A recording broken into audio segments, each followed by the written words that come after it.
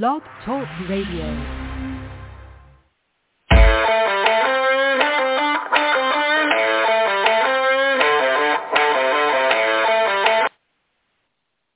Hey, who the hell pulled the cord? Put it back on.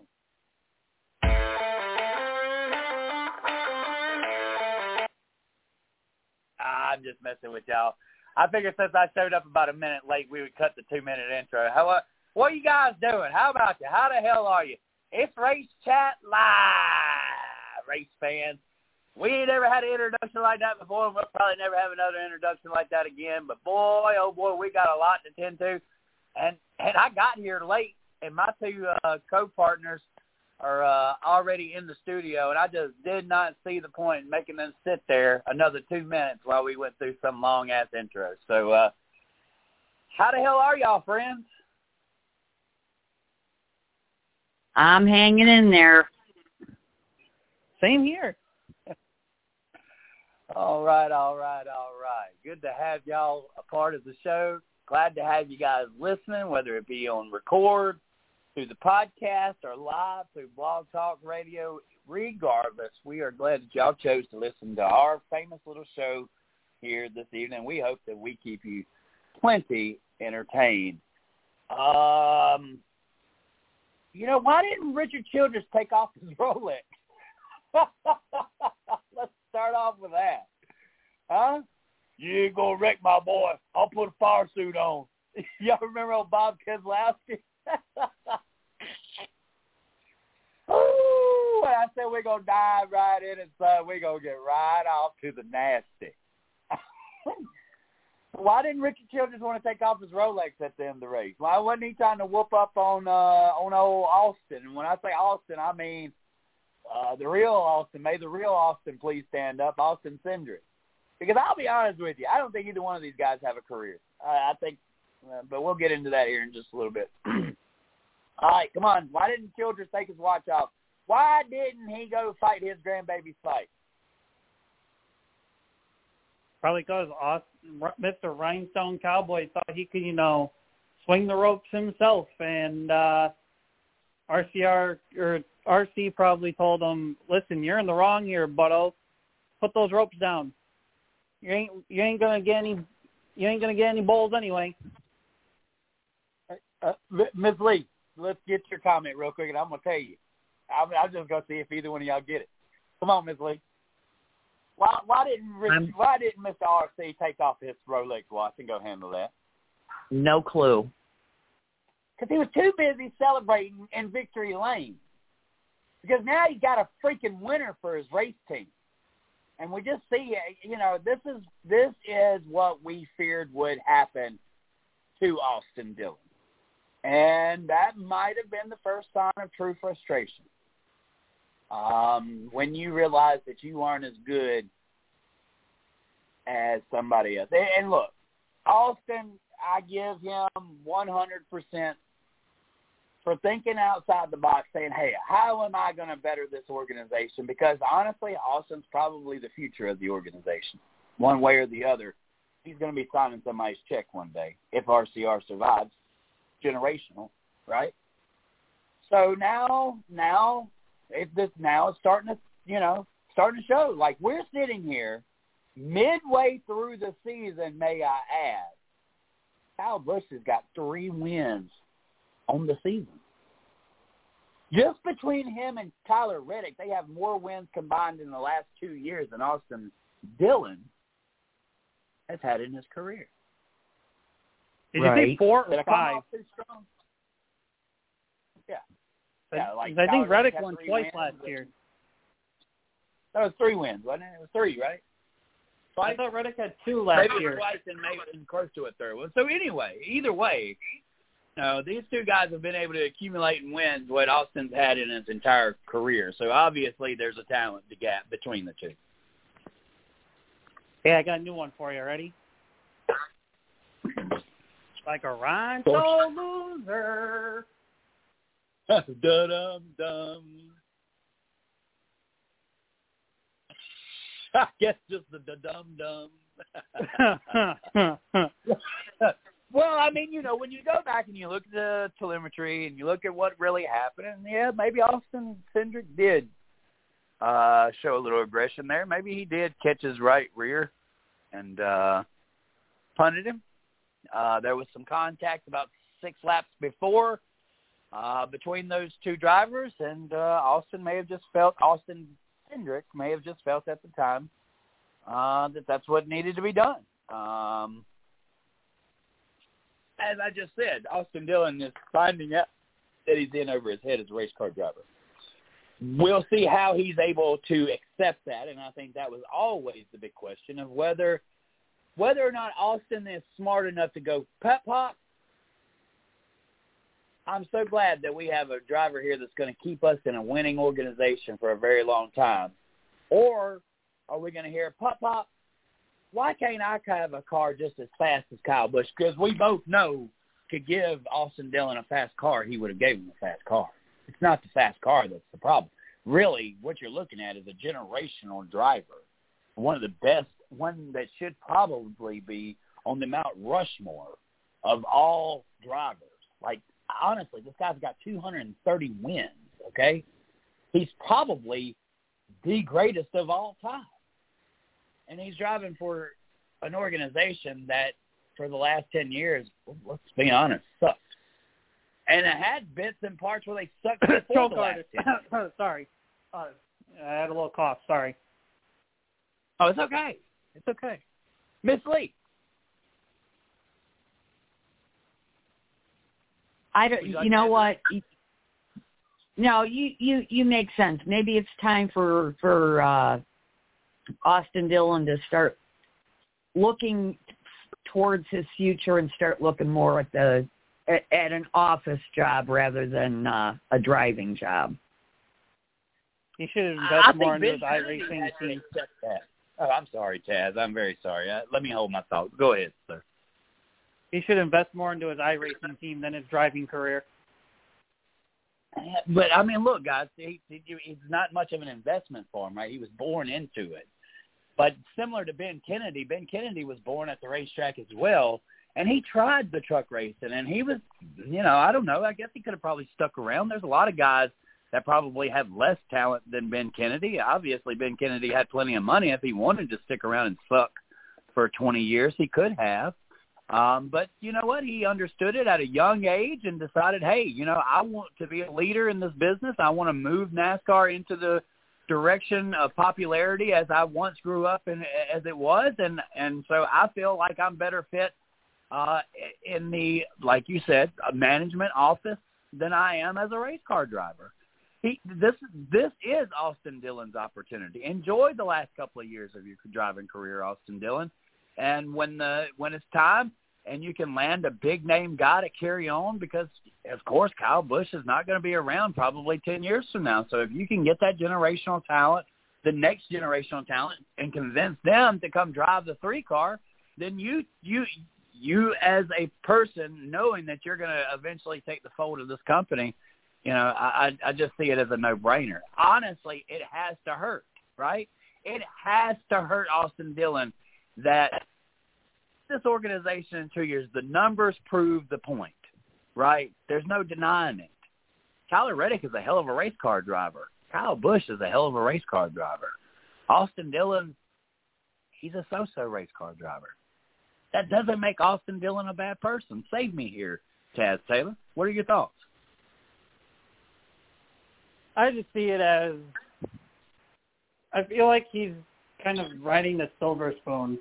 He's okay as a driver, but, I mean, not one that you could easily, I'd say I would say 10 years from now, the only thing that Austin Dillon could honestly be easily remembered for is his Daytona 500 win 20 years after Dale Earnhardt won the Daytona 500.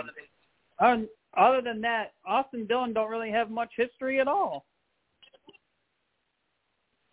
Yeah, he brought the 3-car back. He won the Daytona 500 on the 20th anniversary. I mean, that's a legacy, right? I mean, that's a career. It's a lot better than his father's career. I mean, does anybody remember Mike Dillon? I mean, do y'all remember him? He was a fill-in driver. I mean, he wasn't ever very good. Austin probably has accomplished more than his grandfather did as a race car driver, right? His grandfather didn't win a Daytona 500. In fact, his grandfather was such a shitty driver, he had to let somebody else drive his car. And that's exactly the brains that Austin Dillon needs to have. He needs to follow his grandfather's footsteps. The price of charters has been exposed to be up near, it could be $30 million for a charter. Now, that's probably far-fetched, okay? For probably half of that, maybe a 10% increase, maybe $22 million, I feel like would probably be the going rate for a charter at this point in time. So that's $22 million you need at the table to bring in a third car. Why spend that $22 million when all you have to do is vacate a seat and bring in and spend $22 million on your next driver? And or a talent that may be the next big thing. Because we all know Chase Elliott was primed to be who he is, right? Who would want to see right now, and I can't wait to hear what you feel about this, a coming home of such for none other than Kevin Harvick? How about let's do the rerun. Let's do the throwback. Let's give Keelan a contract at 15 years old, similar to the same contract that Chase Elliott has. Now, I'm not saying for the next 10 years you're not going to struggle to find that perfect driver to fit in that car that will be okay with running to the number two to Kyle Busch. But by the time Kyle Busch's career is probably over with, I don't know if Kyle Busch has got 10 years left in him. He's probably more or less got 5 years left in him, considering the amount of money and Braxton being on the way. There's another name. Man, y'all, I swear to God, no show prep, and my mind is just clicking, y'all. Come on. Who thinks that that's a good idea? You got Keelan. You got Braxton. Let's put them both in the organization. Let's spend that $22 million you were going to get a third charter for. Let's make sure we invest that money into the future talent of RCR. That's the frame of mind Austin Dillon needs to have moving forward. I would like your thoughts. Well, let's start with you. That's all fine and dandy. But as an organization, in the meantime, you still, yes, you need to stay one step ahead. And looking that far ahead isn't necessarily such a bad idea. But in the meantime, your company still needs to make some money. So you've also got to be present focused. Well, that's kind of what I'm saying. Austin Dillon can ride in that seat as long as he wants to, but let's spend the $22 million that it takes to get a third charter. Let's spend that on the future talent of the organization, because you have Kyle freaking Busch. You have the man of your organization. You'd only need a Mike Skinner now. And basically, shit, I would say Austin Dillon is the Mike Skinner, and he doesn't cost you a dime for the next 10 years. And in that same instance, he's moving forward on the operational side, learning how to eventually take the throne of his grandfather. This is a very interesting subject. I swear, there was no intent to really start it this way, but when you start looking at the complete story of Richard Childress Racing, one of the original and left-standing franchises of NASCAR, right? When we say franchise, we mean something, right? Even though NASCAR doesn't have franchise, this was the home stable of Dale Earnhardt Sr. There's a lot of rich history through Richard Childress. And I know a lot of people that were Dale Earnhardt fans, and I'm not going to lie. All I hear is, I can't believe this Kyle Busch thing. I cannot believe it. Like, I'm so fired up for Richard Childress. Like, that's what we are putting a fire ember back up underneath an organization that literally almost evaporated before our eyes. But in order to be around in 30 more years, you have to be smart about where you go from here. Honestly, a year ago, I don't think any of us would have thought for a million years Kyle Busch would go to Richard Childress Racing. We would have been like, yeah, Tyler Reddick may have just got a win, but, I'm just not really so sure that would be, a good safe landing spot for Kyle Busch. And now, of course, 1 year later, 3 wins in the book, we have a completely different story. Obviously, this is a chapter that has not been written yet. Taz, what are your thoughts so far? Well, you mentioned Reddick and Kyle Busch in the same sentence. I kind of feel like Reddick and Kyle Busch as a team would be pretty dominant. Even as a 2-car team, I would love to see that. I mean, as I said in the chat earlier, 6 wins amongst the 2 of them between last year and what we've seen so far this year. The only question would be, can Reddick and Kyle Busch put that 3-car that seems to be subpar at best and put it where the 2nd car is sitting? Because obviously the 8-car's got speed somewhere, more speed than the 3-car.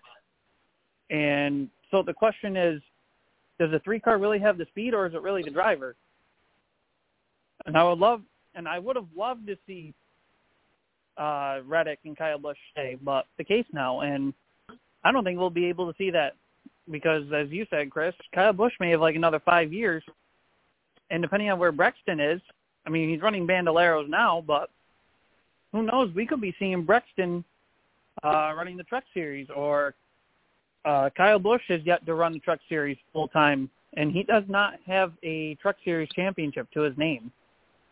So I wouldn't be surprised if Kyle Busch at some point in his career before he fully retires, if he decides to run Truck Series with Brexton and try to run for a Truck Series championship. That's a very interesting topic there. And, it kind of takes me back to where Dale Earnhardt was on creating DEI under the helm of Richard Childress Racing. And first of all, could you imagine at that time being Dale Earnhardt and going to Richard Childress and saying, hey, man, I got my son coming up. I think I'm going to start my own team and kind of get it ready because Junior's we're going to try to get him as a good race car driver and all. And so you would, you go to one boss and he's like, oh, you think so now? Well, I'm the guy around here that signs the check. But that's not what Richard Childress did, right, guys? He was like, hey, how can I help you? This is a great idea, right? It had to have been like that, right? Or else, you're talking to Dale Earnhardt. He could have went anywhere he wanted to. He could have created anything he wanted to. Obviously, Richard Childress was his best friend. If that's your best friend, then he's going to support any decision that you bring to the table. If Kyle Busch can create that kind of relationship with this Childress family, the future with the Bushes and the Childresses, man, it could be a long future. Because the one thing I know for sure, Hendrick and Gibbs fired Kyle Busch. There's a reason why Peyton Manning wears a Broncos jersey in the Hall of Fame. Can I ask anybody why? Because he got fired. And sometimes folks don't take too well to get fired. You mentioned that, Chris, with the whole DEI thing. You have to think, if Dale Earnhardt was still alive, how much success would DEI really have? Shoot. For all we know, DEI was great at the start, and then when he passed away, DEI was basically down the toilet. You had Dale Earnhardt, who was starting on the Cup Series, starting to become a big name for himself, came in under Dale Earnhardt's wing, and he was looking like to have a great career before that big accident that kind of hurt him towards the end. And Michael Waltrip, and unfortunately Michael Waltrip, well, he only really had the Daytona wins to back him up. And you mentioned Truex there too. Could Truex have been basically the poster boy with Dale Earnhardt Jr. anyways? Right. And so Kyle Busch has these resources and possibly the blessings from Richard Childress to create a franchise, basically a company right up underneath the helm of Richard Childress Racing, similar to the way Richard Childress paved the way for Dale Earnhardt and DEI. And I think that if that's the kind of common sense that kept Childress in business all these years, and he's got the ability to really land two of the next biggest generational son of a driver stars, because obviously Keelan Harvick is on his way, and we know Brixton Busch is on his way. If I could tie both of those drivers into my organization and know that I have them locked down for at least the next 10 years, my gosh, man, sky's the limit. Like, you know, I don't know what the competition is in the Chevy camp between Trackhouse, Hendrick, and RCR, but I guarantee you every board meeting when RCR sits down, they are trying to find a way to beat Hendrick at his own game. They wouldn't be around. They wouldn't exist. Like, right? That's what you hire smart people to do that. Whether or not it's feasible, Richard Childress doesn't have Hendrick money, but it doesn't stop him from sitting around trying to figure out how to beat him. I'm going to pass the torch. Well, you know, you're talking about potentially bringing Keelan Harvick into the fold. Don't forget, Keelan has expressed interest in possibly exploring open wheel racing. So who's to say that he wants to necessarily go the NASCAR route? Right. But what better way to keep him in NASCAR, right, than to give the 14 or 15-year-old a contract? That's what I'm saying. I mean, how do you Jeff Gordon wanted to go race Indy cars, but he got offered a ride in the NASCAR. And so that's where I feel like Childress has this upper hand right now with Harvick stepping away. And Harvick has an agency as well that I think can work perfect into the resurrection of, because it has to be a resurrection, right? I mean, Kevin Harvick did a great job carrying this organization through a terrible time. Though Kevin Harvick was not able to win a championship, he bidded for championships year in, year out, and he won Daytona 500s. He won Indianapolis. I mean, he won many prestigious races under the Richard Childress banner. Has he been more successful since he went to Stewart-Haas? Yeah, I believe his career he's lived 2 Hall of Fame careers. One at Richard Childress Racing and one at Stewart-Haas. I would have chosen the Stewart-Haas Racing career over the Richard Childress career just because of consistency. Well, I'm going to halt you there, Chris, because Miss Lee mentioned a good point. Keelan didn't mention the F1, so I mean, and you mentioned let Keelan get a contract through NASCAR or whatever. Keelan, if he plays his cards right, you know, he could get the contract from Stewart-Haas and mainly Gene Haas, because he can go either way, NASCAR or Formula One. That's true. That is very true. That is, wow. Taz Taylor dropping the hot take right there. Keelan could very well take the door of Gene Haas. It'd be a way into Formula One racing. Look, nobody in this world wants a competitive American racer more than me.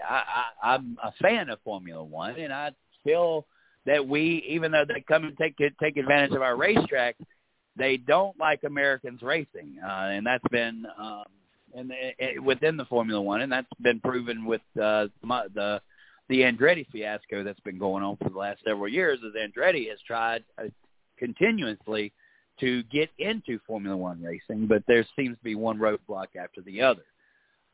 Right. So, you know, I mean, that's an interesting door that you open there, Taz Taylor. Miss Lee. I agree with what Taz says. Going the route with Haas could be, because then Keelan keeps his door open either way. Yeah. and giving that, that's the team that Kevin is retiring from, and depending on what his relationship is like with Gene Haas, he might be angling that way as well, thinking that, should Keelan decide he wants to pursue the F1, there's that option. But if not, if he wants to go NASCAR, then he's still got that same route with that same team. Yeah. And look, guys, we will know very soon here what direction Keelan actually goes in, because you can't, the one thing that Kevin Harvick was said against Danica Patrick was Danica's not driven these cars long enough to know what they are. So that lets me know that Kevin Harvick knows Keelan's got to make a decision quickly of whether or not it's going to be late model stocks at the asphalt track or whether it's going to be overseas go-kart racing. If he chooses overseas go-kart racing, and that seems to be the path that he's that he's headed down, obviously that's the route that Keelan Harvick is going to go in. And that makes a lot of sense. You're seeing a lot of, Brexton getting the dirt track experience, I think that his kind of career's maybe been pre-decided already. Like, Brexton knows that he wants to go and race NASCAR and do what his dad's done. I mean, look, the kid is, I don't know about y'all, but he's a chip off the old block. He looks just Kyle Busch. That's for sure.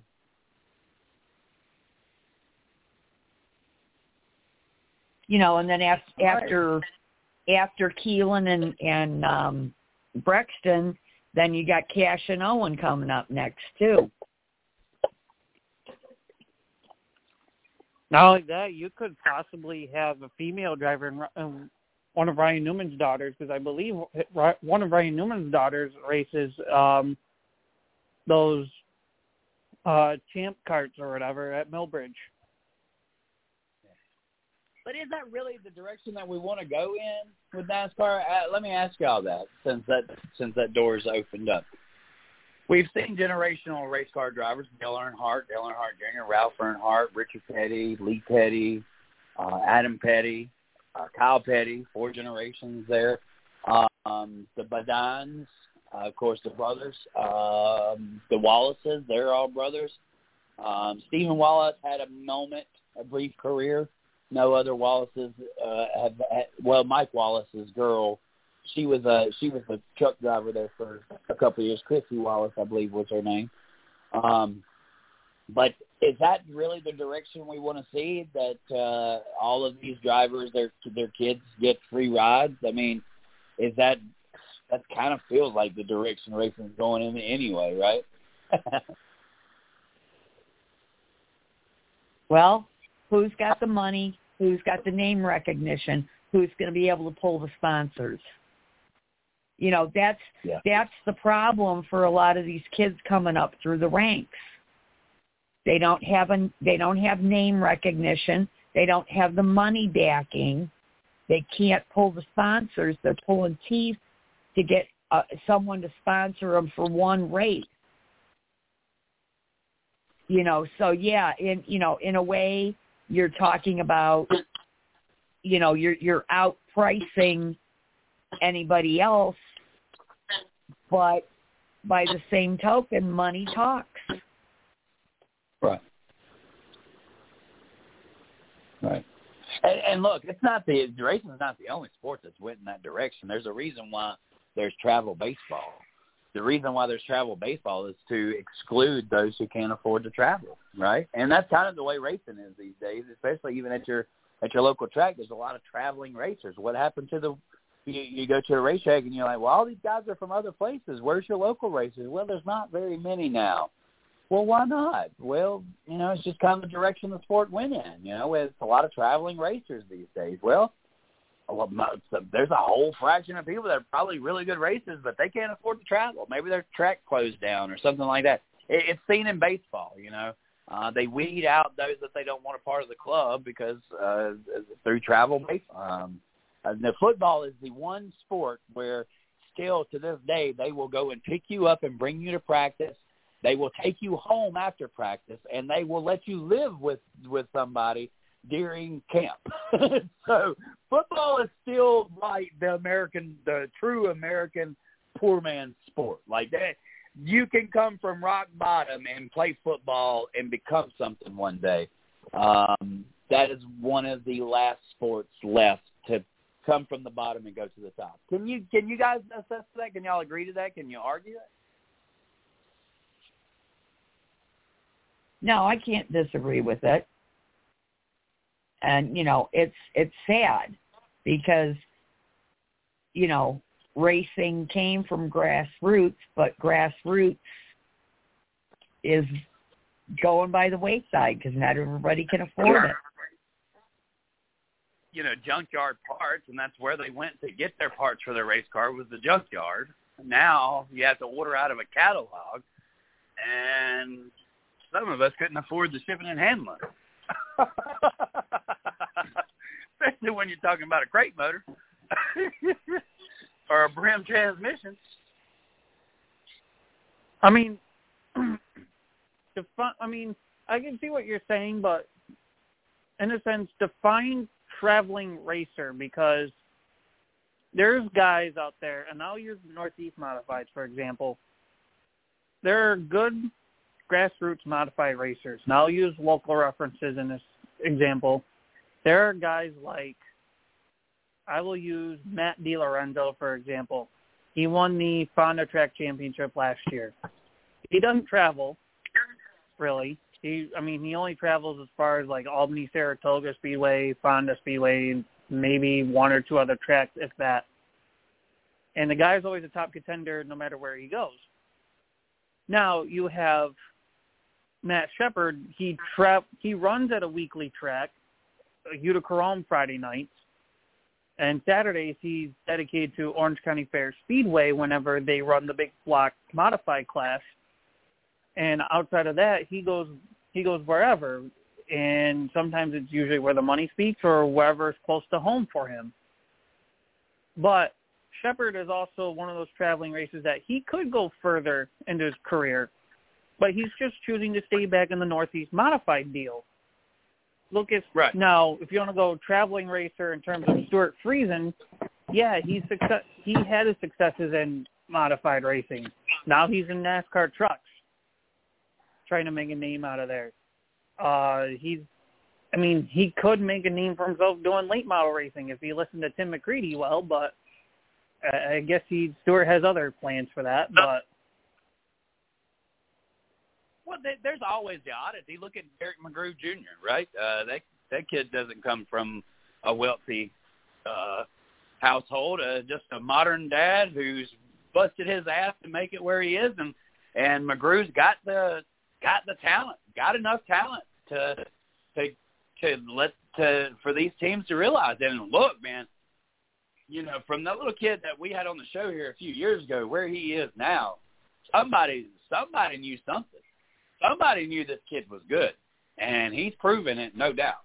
So there's always the exception, and I'm not kicking on the poor man or nothing like that. I think I live in Mississippi, man.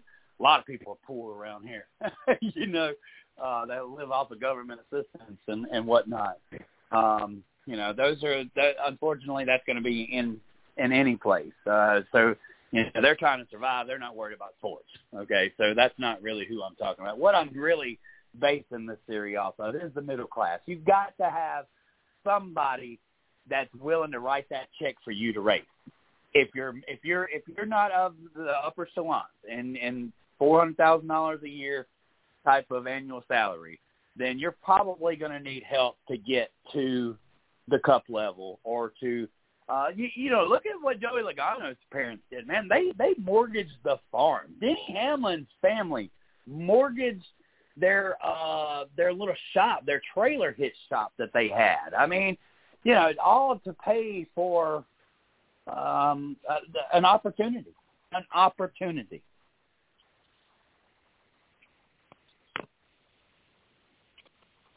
All right. Well, I believe that'll be the topic there that we move on from. of course, this past weekend we raced at Portland, Oregon for the Truck Series. Unfortunate circumstances for Tommy Joe Martin. Is that correct? He had.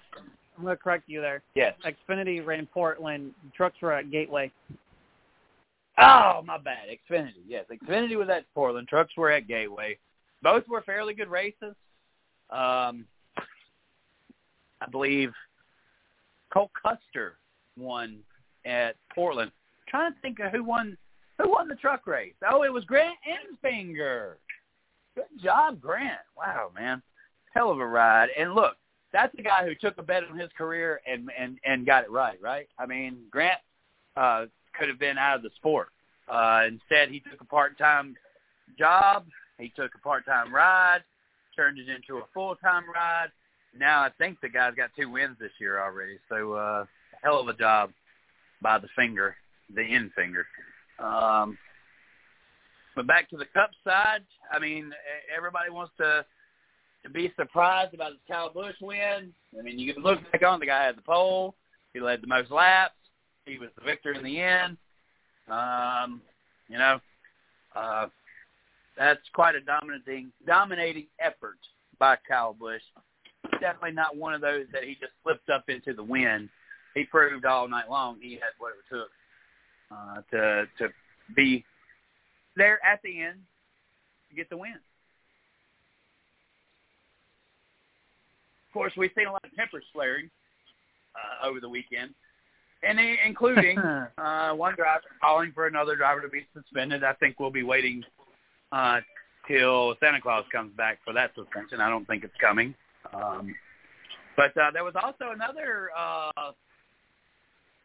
temper flare, correct? Right, Taz? You want to tell us about it? Yeah, it looked like John Hunter Nemechek had some tempers flaring, not only on one driver, but 2 drivers. And one of them was his teammate during the Portland race.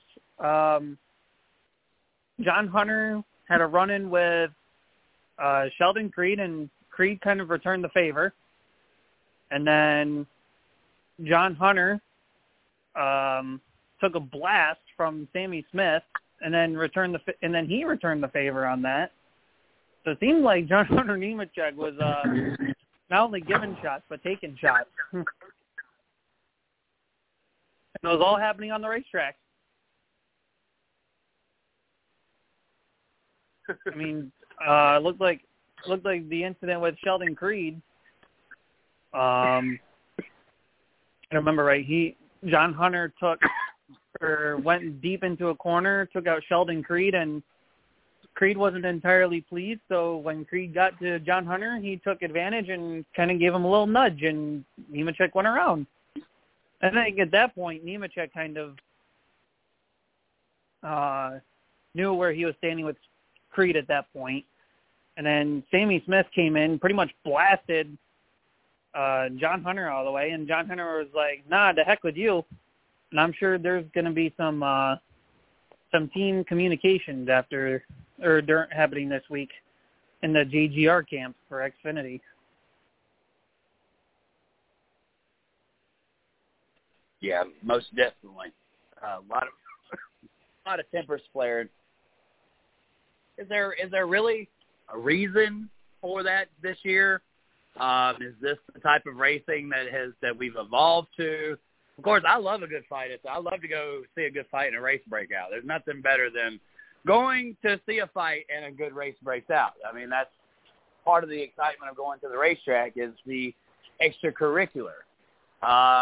It's given us storyline after storyline after storyline after storyline. It gives us plenty to talk about, so I love that even more. But what is the main cause for these temper tantrums, for these temper flares? Miss Lee, we've been around racing for long enough. I think it's been kind of an increase over the last couple of years of temper tantrums and fighting at the racetrack. Do you see why? I mean, do you have an idea of maybe why we're seeing more hot heads and temper flares than what we've seen in years past? I know the word respect comes up a lot, but that doesn't have much detail. Do you like to go with that? Well, I think part of it has to do with the ages and maturity levels of the drivers.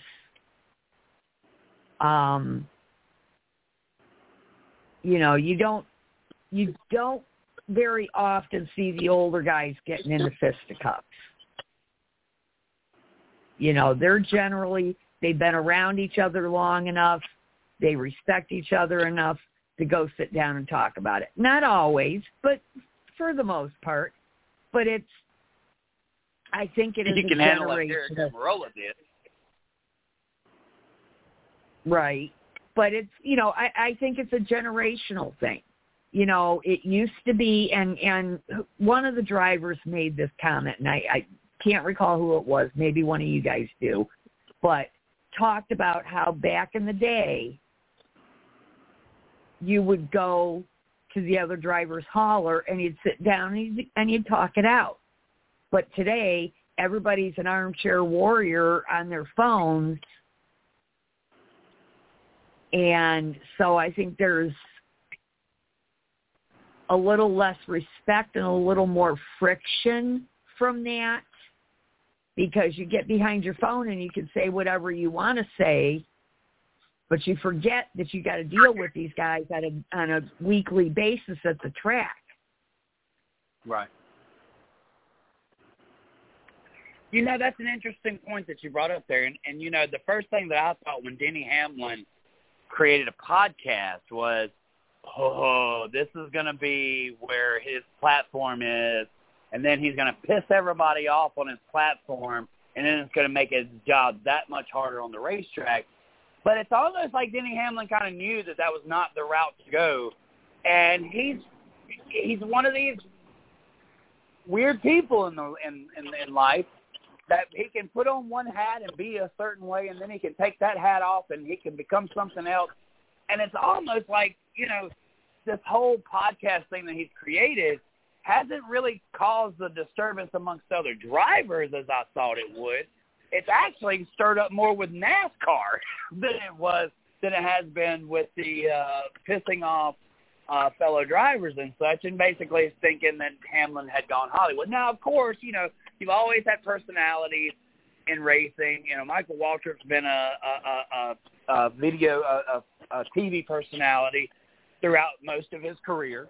Greg Biffle, Ken Schrader, these guys, I don't know if you guys remember them on the old Speed Channel, but, you know, there was a similar show like Race Hub, and it was Biffle and Waltrip. Who all was on that show?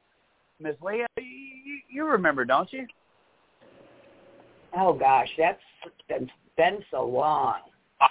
Oh, my gosh, it was forever ago. So, you know, we've had personalities, even Neil Bonnet and Darrell Waltrip, they were still racing when Winter Circle was going on. But, you know, being the type of personality Denny Hamlin was, we kind of expected him to kind of stir the pot and maybe create friction amongst other people.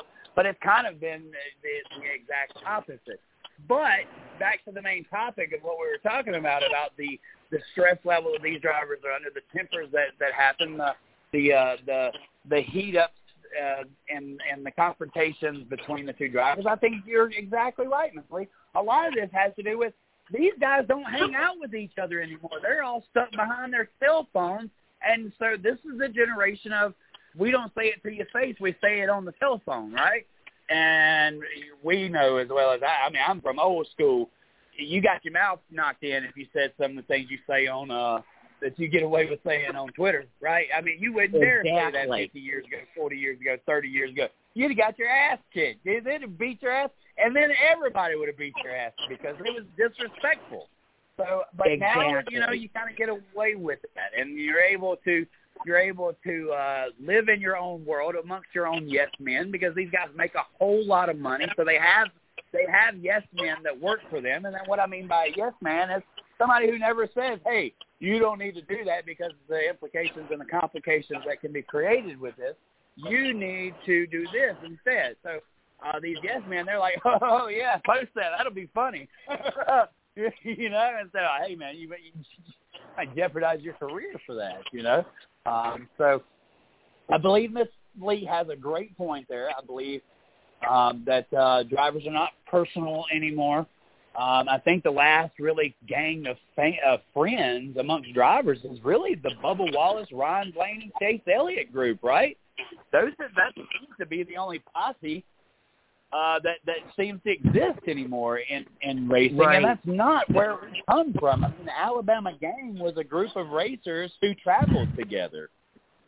Exactly, and so, these guys spent every weekend together racing, but during the week, their families were interacting. They were interacting in the race shops. If somebody needed a part or needed some advice, they called each other. And it's way different from that respect. Wow, way different. Did you feel the emphasis in that way different, Pat? I know you did. Bring it to the table, baby. What's the difference? Why has this been created? Why has this type of atmosphere been created at the Cup level? I mean, it's hard to beat what Miss Lee just brought to the table, and I mean, that's it. Like if you can't figure that out, then I'm not sure what planet you're on. But I know somewhere you have something that you can add to that.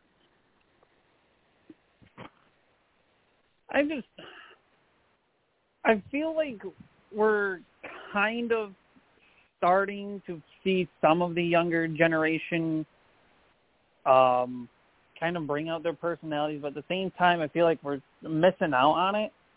And I remember watching a short on this. Somebody made the point of, if you look at, say, F1, or I think they said IndyCar did this too. I think where NASCAR is missing this one versus, like, in terms of personality with the drivers, I think if they do something like behind the scenes of, like, what are these drivers up to, like, outside the racetrack, because obviously the only personalities we see nowadays anymore is what these drivers are on the track, which is basically either nothing or they want to throw a punch or two, if that even gets to that point. I feel like we could get more personality out of these drivers to kind of express themselves. I mean, Bubba Wallace, we already see the personality out of him. Gregson, we're kind of seeing him shine a bit. And, I mean, Blaney, we saw some personality in terms of how emotional he can get with the race car. Or, well, not with the race car, but, like, just him as a racer. Obviously, with that winless streak he broke, it brought emotion to him. So we kind of knew that this guy, really works hard. He's really passionate about it. And some of the other drivers, like, you don't really see much of that, I guess. So you think you think that all these guys need is a little bit of TV time, a little bit of that maybe the media could help better the racing atmosphere amongst the racers by being more involved and getting them more involved. Is that kind of what you're saying? Like putting them on the stage as what they used to be, because like you said, when you're doing those kind of things, you're having to bring all these guys together. When you're doing photo shoots and stuff like that, when you're marketing your drivers, you have to have them in the same room together, and that's where friendships are made, correct? Yeah, because, if you look at because somebody mentioned with, like, F1, they have, like, driver profiles or whatever, kind of, like, say if NASCAR Race Hub, for example, did, like, a 10, 15-minute, little segment of, hey, let's spotlight, these two drivers, up and coming, or these new guys on the block for the Cup Series. Like, tell us who they are. What are they like, we're only seeing what we get on the track. And if you look at somebody was saying with F1, they kind of, show more of who they are off the track. Look at SRX, for example. They highlight a driver at one point during their racing broadcast. So you know who – so, like, in case if somebody, like, say, that tunes in that came from the IndyCar world but doesn't know about NASCAR world, they see who that driver from the NASCAR world is like, what their personality is. You know, that sort of deal. And I feel like NASCAR is missing that little niche. I don't know if niche is the right word to say, but I think you're picking up what I'm putting down there, Chris. I agree, and that's a great point that you bring to the table there. Just simple marketing, bringing these guys together, doing bios, and I'm not saying that they don't. I remember I seen something on Eric Amarola being from Cuba and Daniel Suarez growing up in Mexico. But when you get outside of maybe the drivers that have, other than American descent, you kind of are lost. Like, where did you come from? What did you do? We don't know much about Carson Hocevar. What do we know about that kid? We don't know very much about him. We don't know much. We don't know who Sam Mayer is. We don't know where that kid come from. We don't know where he got his experience. We didn't see him in Bandoleros. We didn't watch him on Thursday Night Thunder. So there's, like you said, there's really no history amongst these some of these guys. There's no origin of where they come from. So in reality, it is kind of a fight it out amongst yourselves, right? Who's going to make whose name here? Other than outside the names of John Hunter Nemechek and other like Austin Cindric, whose father is a big wig at Penske. There's a lot of guys that so now you're able to say, well, this guy's got his ride because his dad works at Penske. Okay, well, that kind of goes back to what we were talking about earlier. But then you've got a guy like Sam Mayer, and you don't even know where he come from. Can anybody here tell me anything about Sam Mayer? Maybe you could tell me an ARCA win that he had. Maybe you can tell me that he raced at some track somewhere. Can you guys tell me anything about Sam Mayer? Not really. And I'm going to go back with what we've talked about earlier with generational talent in terms of media-wise. So Kyle Busch has his own YouTube channel, and so does Kyle Larson. Look at the both of them and their kids racing. Most of their videos that Larson and Busch do is basically what their kids do, Brexton and Owen do. And you see with Brexton, when he's at the track, when he's in the racing mode, he's focused. You see that he's got that focused mentality. But when he's not focused on racing, he's being a kid and having fun, He's at the racetrack having a blast. And one of the latest videos I saw from Kyle Larson was when Owen was racing at Millbridge. Him and Cash Boyer had an incident on the track. That was hysterical. Owen came off and he was ticked, and he's like, I wanted to hook him back or something like that, and he ended up doing the old fashioned confront him at the trailer type deal. And that's something you wouldn't see from Kyle at all. Owen kind of took it into his own hands. That was funny. His teenage crew chief carrying him off, that was hysterical. And what you're kind of bringing here to vision that I'm getting from this is basically, even myself, I've been critical of dirt track drivers and stuff who they don't seem to know how to handle. They want the TV money, but they don't want to be the TV personality. And that's something that's kind of stuck with me. And I haven't really brought it to attention because I didn't know how to express the way that I felt about it. But obviously what you're telling me is, and I see these YouTube channels created amongst these kids and all, I believe even though we've had, and all of us sitting at the table here, we've been raised with TV and television and spotlights and stuff like that.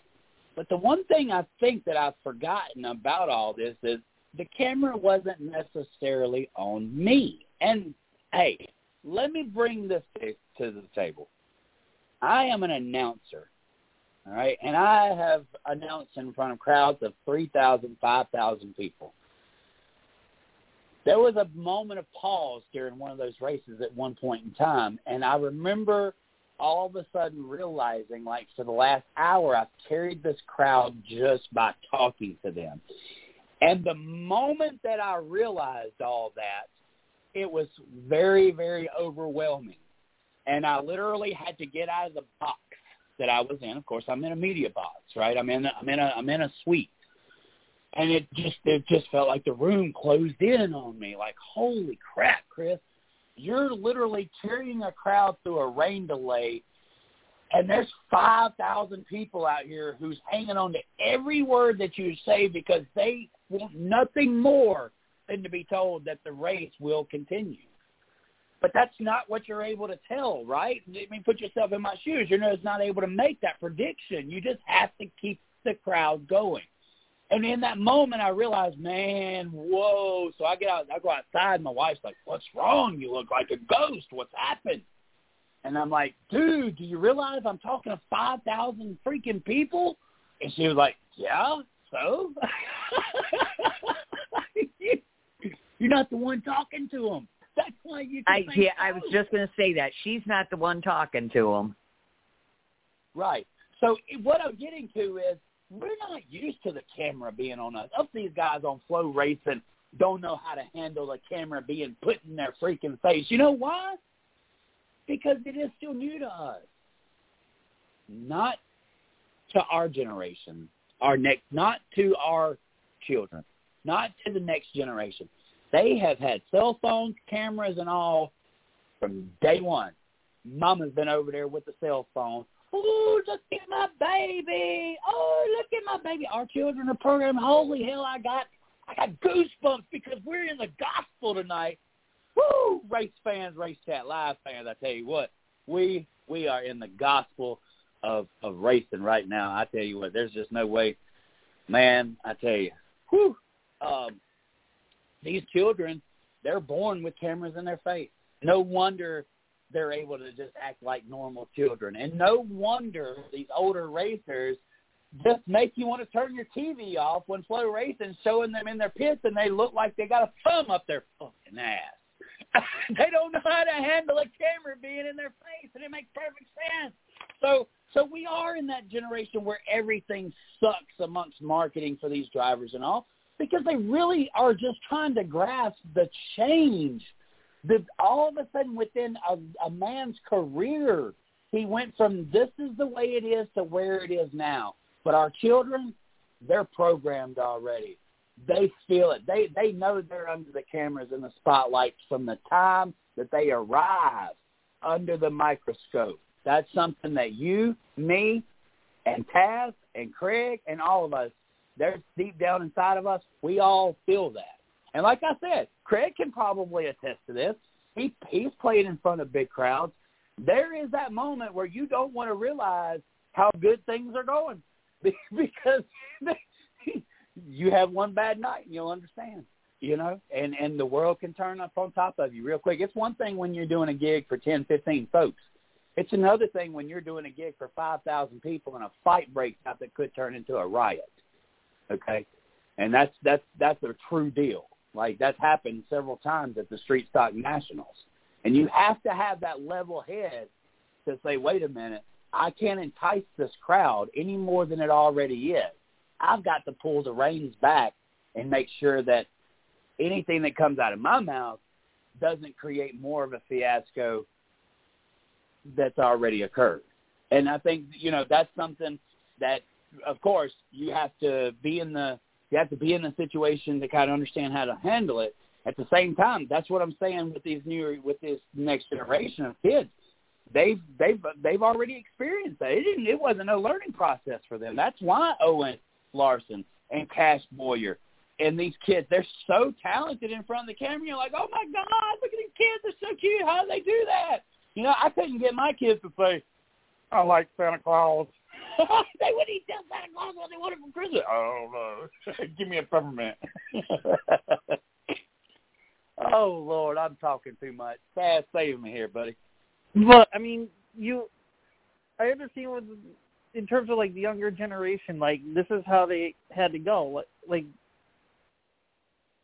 feel like they kind of need some of these younger drivers, you know, kind of need that extra bit. So that way they're like, because you have to think, us current NASCAR fans, or at least the diehard fans, let's put it that way, we're not going to leave the sport no matter what, right? Right. But if NASCAR really wants to if NASCAR wants to keep bringing in newer fans and bring in the viewership to make it increase more and more, you've got to highlight drivers of who they are. You got to bring the personalities in instead of just here's the race, and then if something happens, oh, this is who they are. Like, you're not going to bring in a fan. Yeah, that's where Flow Racing is going to really help us in this new contour.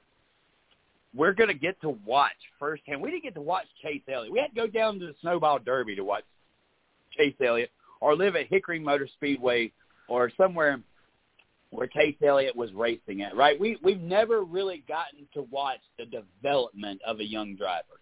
We're going to continue this. This is amazing. This is good content. But now we have the ability. And with Ryan Blaney, you had to look through. With Ryan Blaney, you had to look through Dave Blaney at the dirt tracks. Right. Right. But what I'm saying here is, we can now watch a Keelan or a Brexton. We can watch them in their early years all the way through their career with just a simple app like Flow Racing.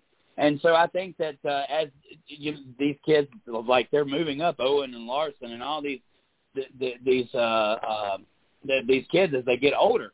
We're already buying into them, right? We've seen Dale Jr. in a uniform, in a DEI, in a Dale Earnhardt pit crew uniform when he was like 11 years old. And we were like, oh, that guy's going to drive a race car. All I've ever wanted is to drive a race car. You know? Huh? It's been the most played freaking video in the world. Huh? You know what I'm talking about, right? So we're talking about not just a future Dale Jr. We're talking about Braxton, Keelan, Cash, fucking shit. Like, we have the ability to watch it. Like, you know, they're going to own NASCAR by the time they get there, right? Because I'm already intrigued to know where these kids are going to go and how they're going to get there. I mean, it's a done deal already. It's just, how good are they? How good are they going to be? Well, and that's going to be that's exactly what I was going to say was, and what if they get up there and they have no talent? Impossible. You know why? Because you can take the least talented person in this room and you can work them 10,000 times. And after that 10,000th time, they're going to have an ability that nobody else has. You know why? It's called the 10,000 rule. When you do it that many times, you're going to get good at it. But it takes that many times. It takes that threshold to become that kind of achiever. Most people never make it to that threshold. These kids are going to have 10,000 miles, 10,000 laps, 10,000 races under their belt before they're 18 years old in the sleep. They're going to be better than we could have ever imagined. Because they're going to be fine at 18 years old. But how many other kids? We see it with late model drivers. How many other kids are going to hit that milestone but don't have the money or the name recognition to go with it that are going to go nowhere? Right. It depends on how good they are in the beginning.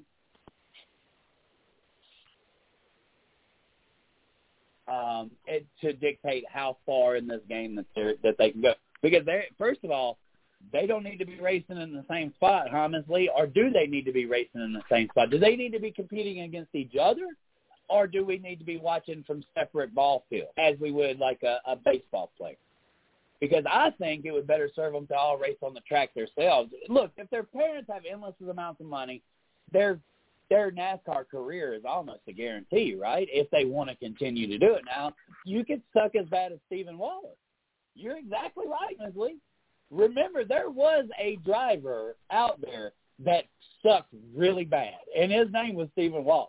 And there's still you go to Twitter and you look up Stephen Wallace, there is some terrible things said about that guy. Way worse than the Impedento where he was. Way worse. I mean, Stephen Wallace was the joke of all jokes in 2012 and 2013 and probably 2011 as well, if I'm not mistaken. There was not anybody who got joked on more than Stephen Wallace. So, yeah, you can come from money and still suck ass. But for the most part, I think that you would lose interest. One of these boys would lose interest if they're just not that good. And that's going to happen too, of course. You know, girls are going to come along and commitment. Like you're talking about lazy kids, right? They're from they're from the higher end of the world, right? They're not required to do like all the kind of stuff that most kids would do unless they have good parents, right? You know, obviously, Brexton is probably learning just as much at a racetrack that my kids learn every day at school, right? I mean, he's learning a whole lot real quick. And when you put a kid in a ring with a bunch of adults, you learn even quicker. And I think that that's something we missed here when we were talking about the subject of these drivers getting into it with each other. I think that that level of respect. Where was I going with that? Shit. Well, let's cut that because I stalled too long on the thought. It'll come back to me. But anyway. Yeah, now I'm completely lost thought. Somebody save me. Y'all know it happens about once or twice a show. I think that we're actually seeing a good level of talent from Brexton and Keelan. Owen and Cash are still a little young yet, so I think it's a little too young to say.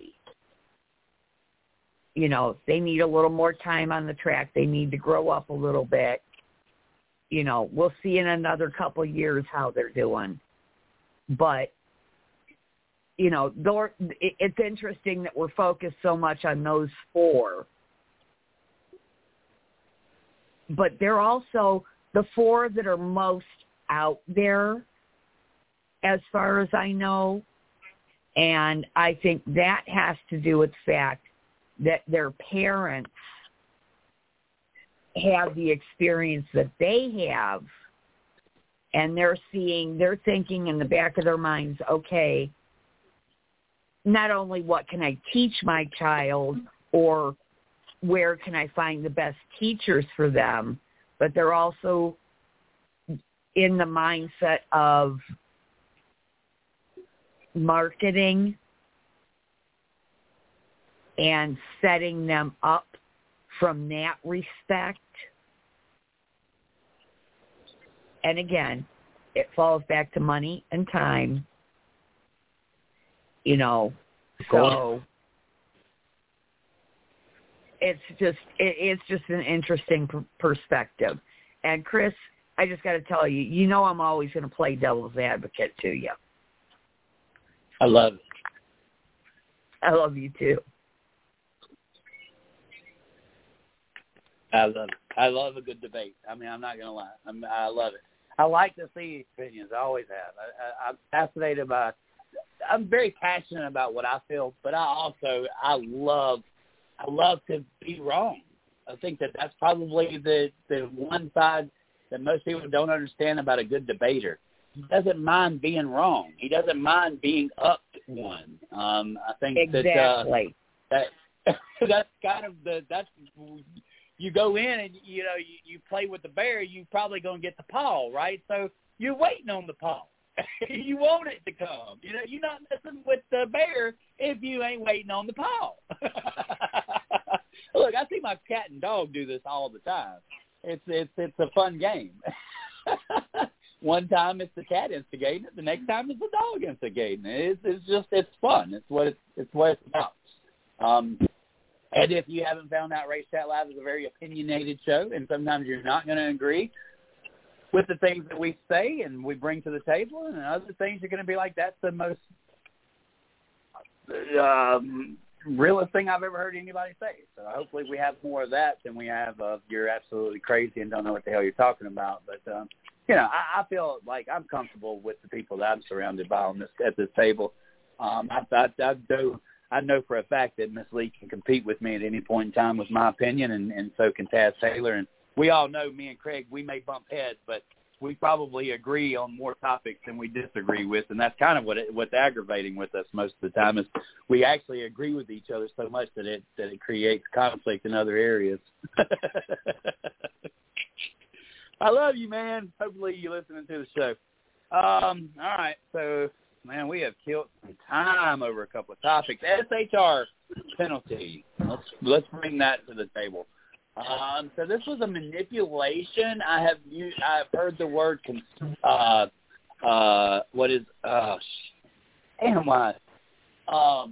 counterfeit. Counterfeit is the word that I was looking for.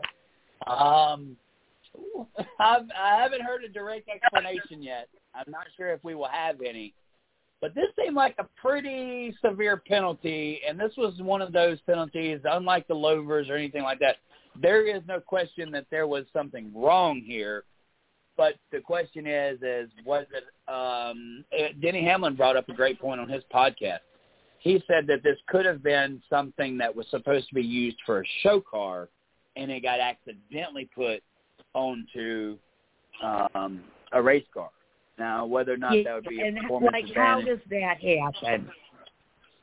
How does that happen? It doesn't. It's a race car owner, hopefully keeping the heat off of another race car owner, and we both know that. They tried to manipulate something. They got caught, and they got handed a hell of a penalty, guys. An L3 penalty, 120 points. How much was the fine, Taz Taylor? $120,000. So the L3 penalty that was served to the SHR 14 car. That's the Chase Briscoe machine. They've been docked 120 points in both owner and driver standings, and they lost 25 playoff points should Briscoe and the team qualify for the postseason, and a $250,000 fine and suspension in the next 6 points races. So Gateway was already number one, so they have 5 races. So crew chief John Klosmeyer is the crew chief that was suspended. He's already got 1 with Gateway, so he's got 5 more left to go. Wow. Ouch. So the hand come down. I mean, keep on cheating, guys. Briscoe. So really, You're going to cheat yourself. Briscoe lost out on basically 5 wins. That's how many playoff points he got docked. So he would basically need 6 wins to make up for it. That's where this doesn't become fair to the driver, right? Like, the driver had nothing to do with this. And if I was Chase Briscoe, I would want an apology. I mean, I don't know if I would want an apology, but I hope his team apologized to him when he showed up to the shop. Because puts the driver in a hole especially since they decided not to appeal it. Right. So they're accepting defeat no matter what. Like, there's no doubt that this was probably something that they got caught doing.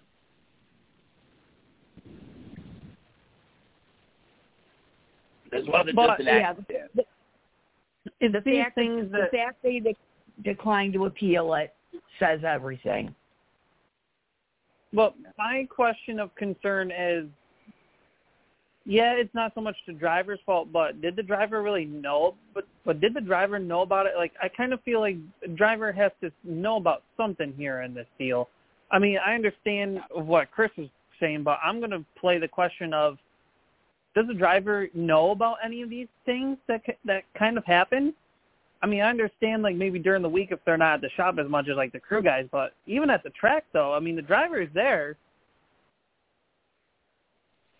So the driver kind of has to know something. Well, unless you're an engineer like Ryan Newman, though, or actually physically wrenching on the car. Does a driver know? I don't think so. I think a driver knows that his team's going to go and compete at whatever they can. They're going to try to find whatever advantage they can, so you kind of forgive them immediately, like from the go, like you don't hold it against them. But at the same time, in this environment that we're in this type of racing environment, you have to.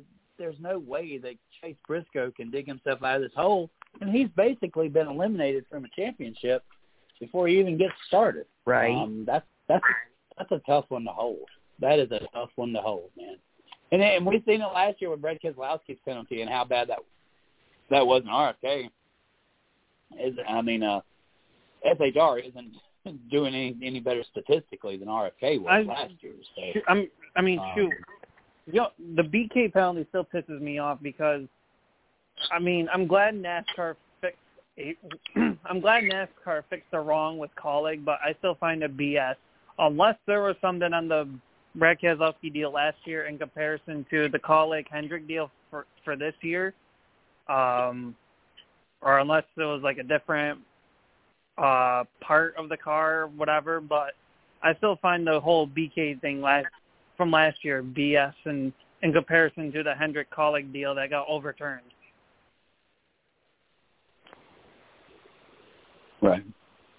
I just don't know why you don't appeal it regardless, right, guys? You hope that you get the same appeals panel from – I'm not sure you have the same argument. I'm not sure how you argue it. I really don't, but it's almost eerie by the fact that they refuse to you appeal it, right? You always appeal it. You appeal it just because. I would have appealed it just to appeal it. If nothing else, if Chase Briscoe truly had no idea, why did you not appeal to at least get some of the driver's penalty points reduced?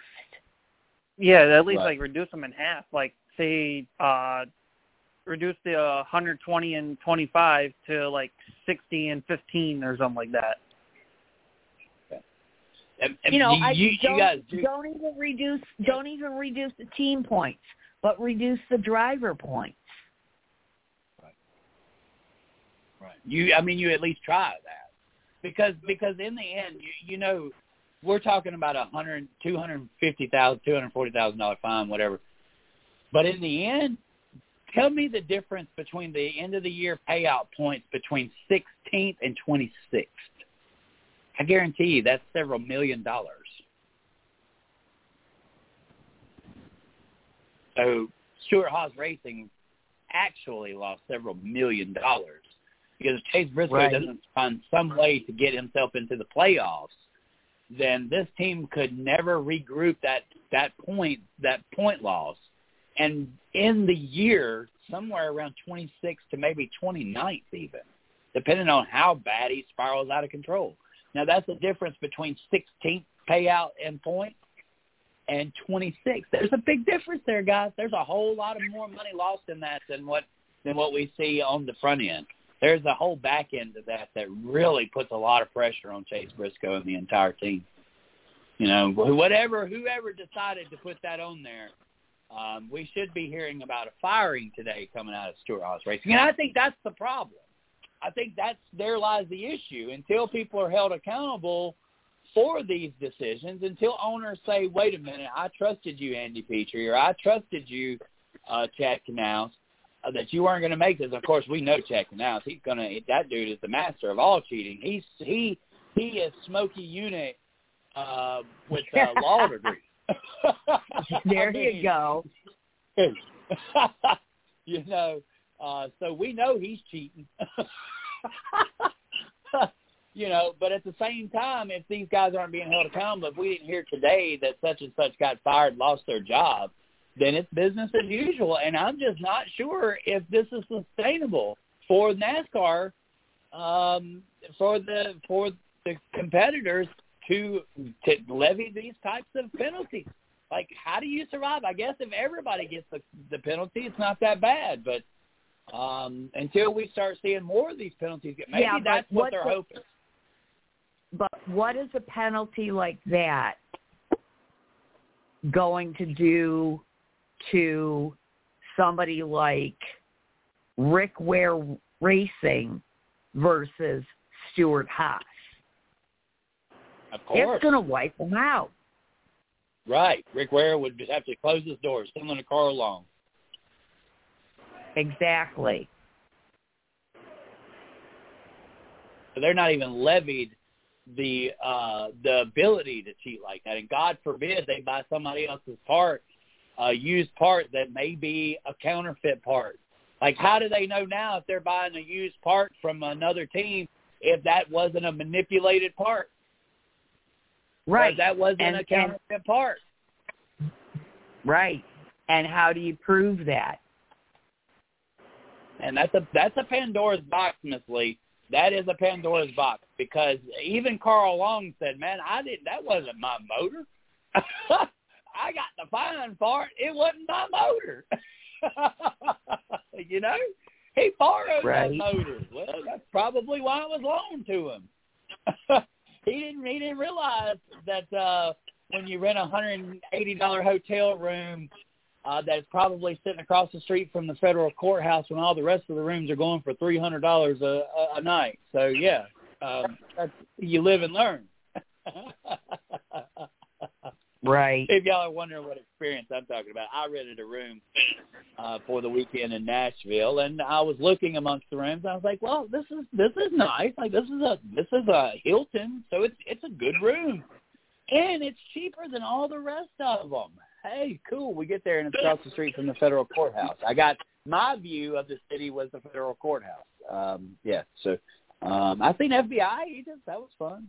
I even took a couple of pictures of them. I bet they don't know that. Well, I just admitted on the podcast, so I'm kind of stupid. Oh, shit. Anyway, let's see. Where do we go from here? SHR penalties. Wow.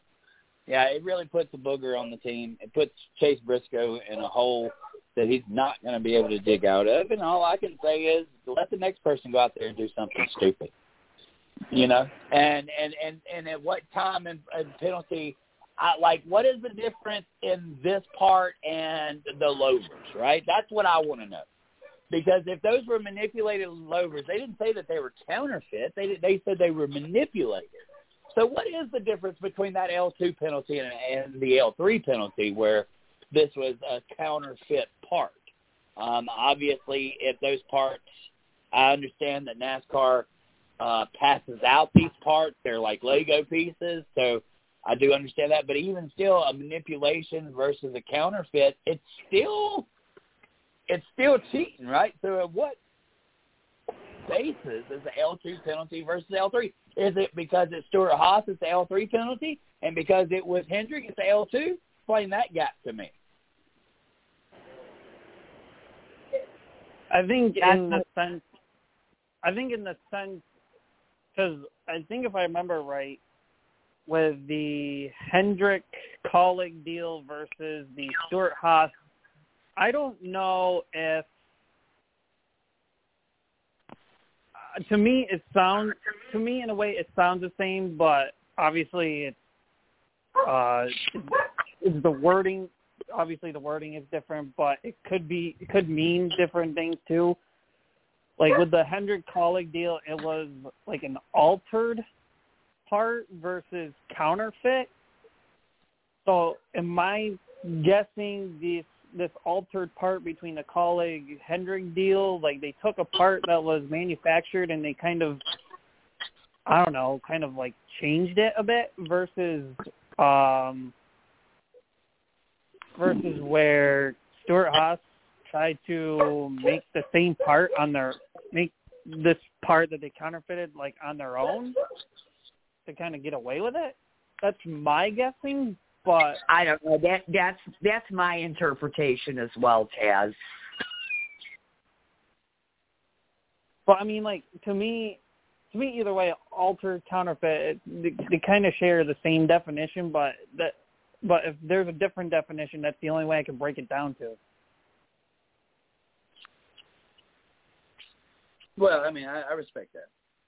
I'm just saying, I have a hard time grasping how NASCAR levies these penalties and what makes one so ridiculously large and the other not so much, and one gets away with it and the other doesn't. So one will appeal it no matter what because they have friends within the appeal process, and the other says, well, hell, I know I ain't got those friends, so what's the fucking point of of appealing the process? We're guilty until proven innocent, right? So the other team over there across the highway, they're innocent until proven guilty. It just seems to be that's the tone that's been set by NASCAR, and I'm one of the ones that says, hey, I want to question this. I want to know why this penalty is so much more severe than the other penalty. And, who's the next guy to throw a little bone out? And, how did NASCAR figure this out? They took it to the Research and Development Center, I guess, and they took the car out piece by piece. But if it was a counterfeit, then that counterfeit obviously was carrying the same VIN numbers, because there's that word in itself has meaning, right? Do we need to look up the definition of counterfeit to know the meaning? Exactly, because there is a reason why that terminology was used. So my idea is that this part was created in-house, and it was marked and deceived as a part that had been issued to them. So where is that issued part? Because if it's counterfeit, then it was created from something else. Where is that part at?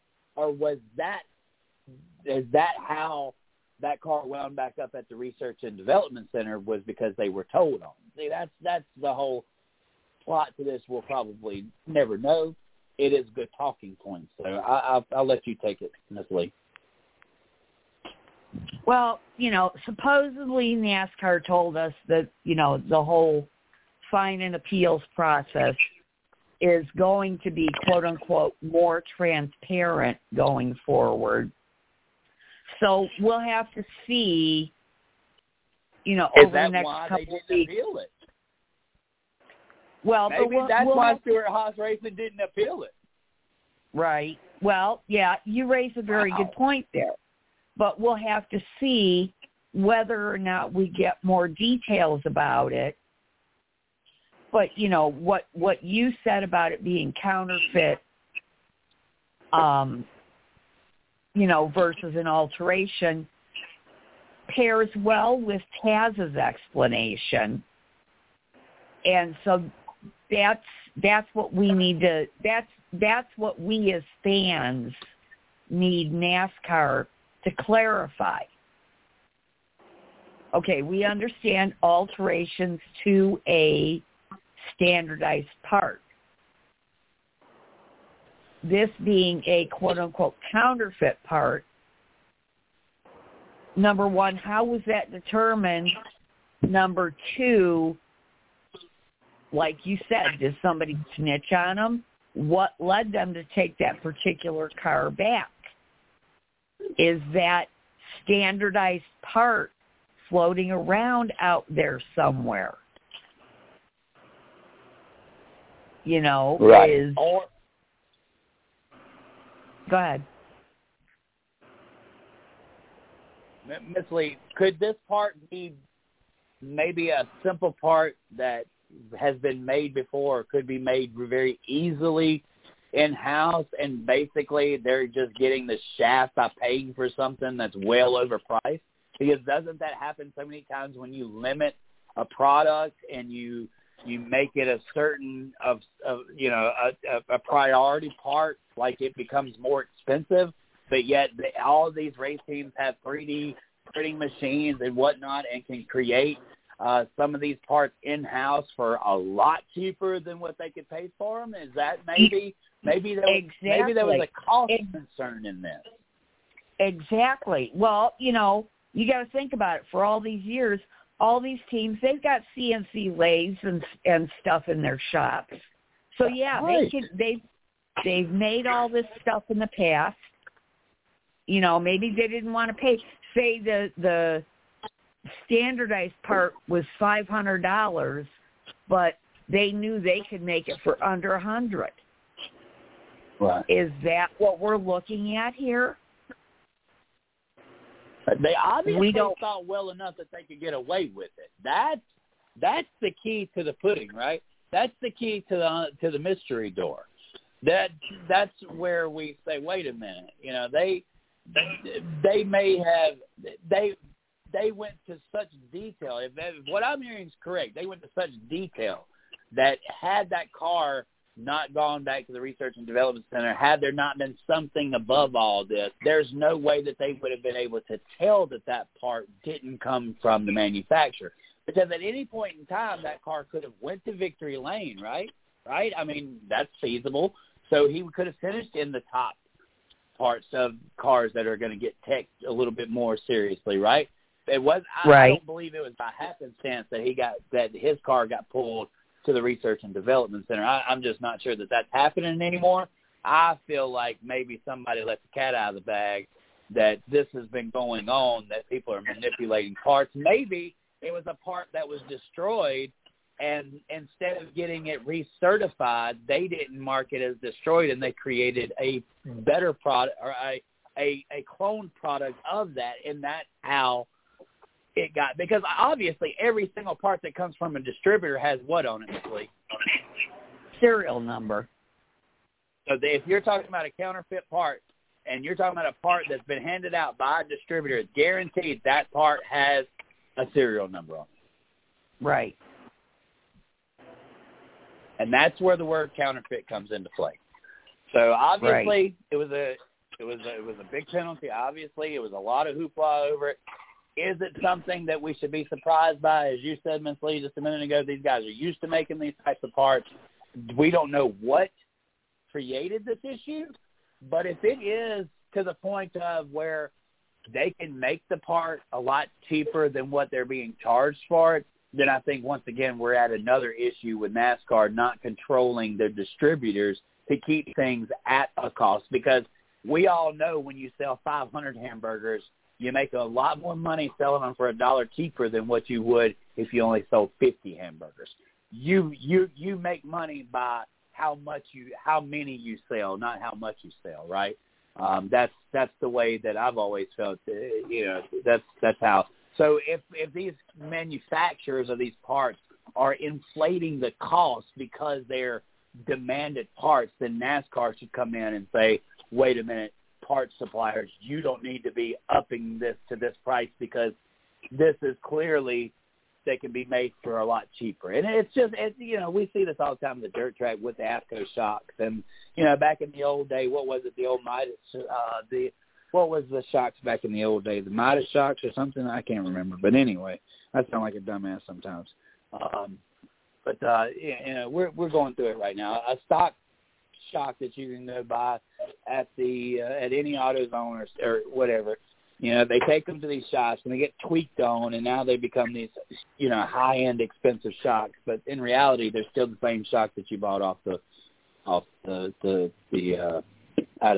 parts store. It's just been juiced, so to speak.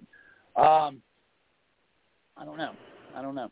I think that NASCAR should look into that. Obviously, if that's the issue, then Stuart Haas needs to let NASCAR know that there's been unfair inflation on some of these part prices because of supply and demand issues, and NASCAR needs to either, one, add more people that can supply these parts to bring down the cost, or two, make sure that these manufacturers of these parts are staying within a reasonable range of profit margin and not, having a 200, 300%, 400% markup for a part that can be created in-house for a hell of a lot cheaper.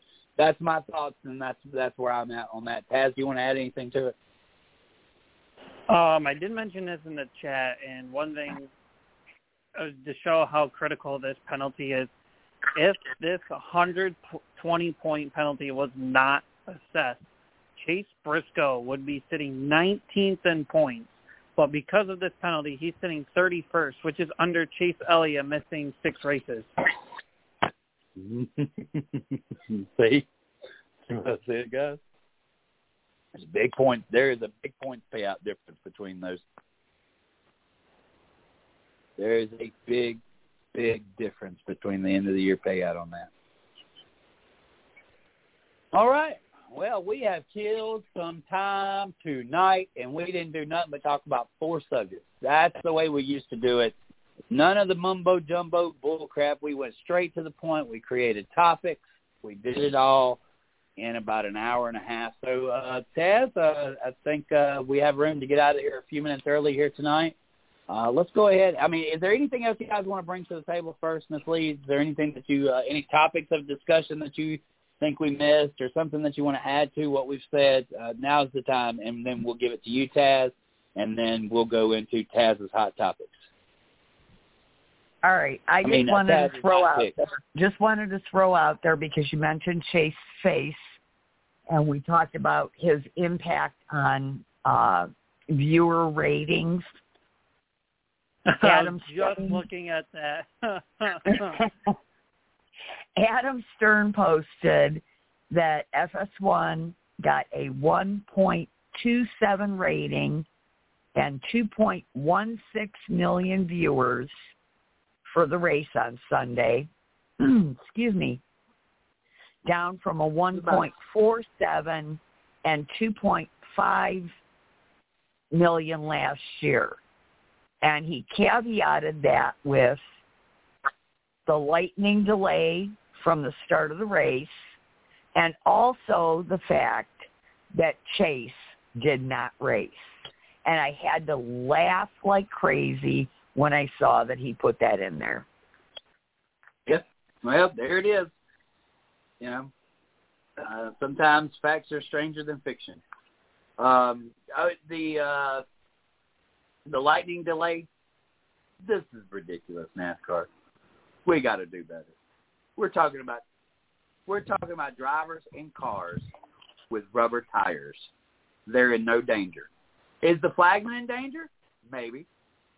Are the fans in danger? Possibly. But most of this race is controlled by electronics anyway. So let the guys race. So we got that NASCAR viewership rating, right? We got NBC and ESPN ratings from F1 and IndyCar. Remember that NASCAR stat that Lee said? So let's go into IndyCar, right? I kind of want to show how this effect is working. NBC got a 0.65 rating and 1.047 million viewers for Sunday's IndyCar race in the streets of Detroit, up from, here we go, this is last year's rating, 0.23 and 354,000 viewers for last year's final Belle Isle event that aired on USA. So IndyCar literally nearly their rating and their viewership. And ESPN with F1 got a 0.58 rating and a 1.04 million viewers for Sunday's F1 Spanish Grand Prix in Barcelona, off slightly from a 0.59 and 1.146. So, I mean, F1, not really much of a decline. IndyCar had like a triple increase, and NASCAR, hit a bombshell. Well, I'm going to clarify one thing about that, though, Taz, is the difference between the Belle Isle race in Indy being on USA versus the Detroit race that was on NBC. So to me, that makes a big difference in that rating.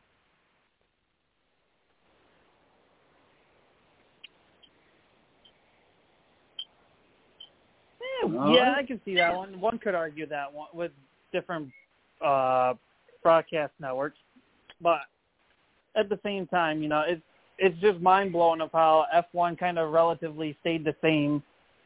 IndyCar got a huge jump, but that could be the argument of going from USA to NBC, but I think NBC owns something of USA, but I could be wrong. Oh yeah, they are. They're connected. Comcast owns them all. in NASCAR, because of the Chase Elliott effect, see you later. Yeah, I'm just not sold on the whole Chase Elliott deal. I mean, those you know what, those fanboys, if they're willing to not watch because Chase doesn't race, then they're really not true fans of NASCAR. They're actually just Chase Elliott fanboys. And exactly. Never been a fan of a fanboy. Never been a fan of a fanboy. I was a part of Junior Nation, but I wasn't no fanboy. Okay, so maybe I was a little bit.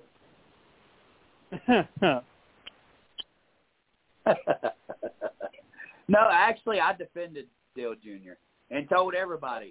I would get so freaking mad. My wife is sitting right next to me right now. She would tell you the truth.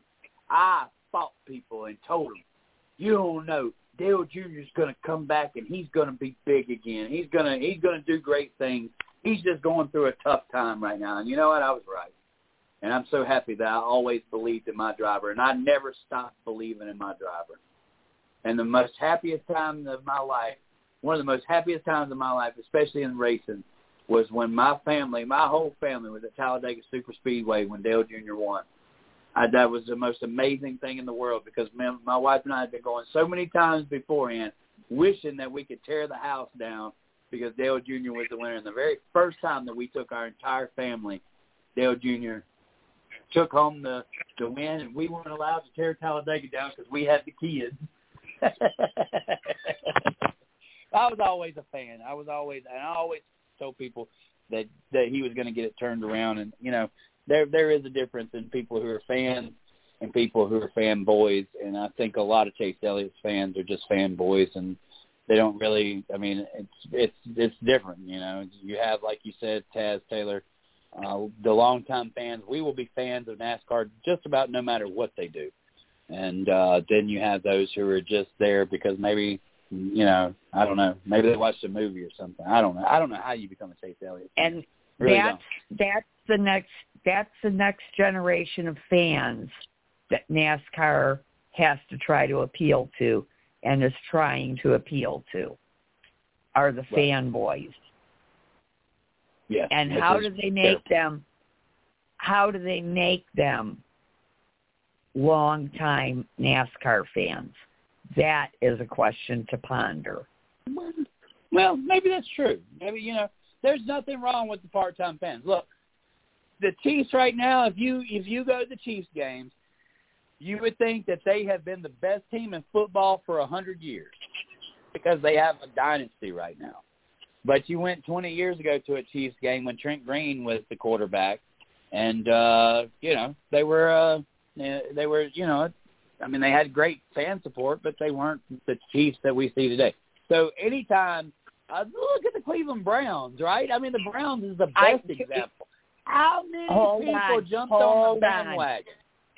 Hold on. Let me tell you. It I just got am personal. Cleveland, yes. Cleveland born, Cleveland raised. I am used to being disappointed by my sports teams, no matter how strongly I supported them. So you're preaching to the choir from that one, buddy. Oh, Lord. Don't make Mama Bear mad. I swear it's too No, late not even mad. for that. Just explaining my perspective.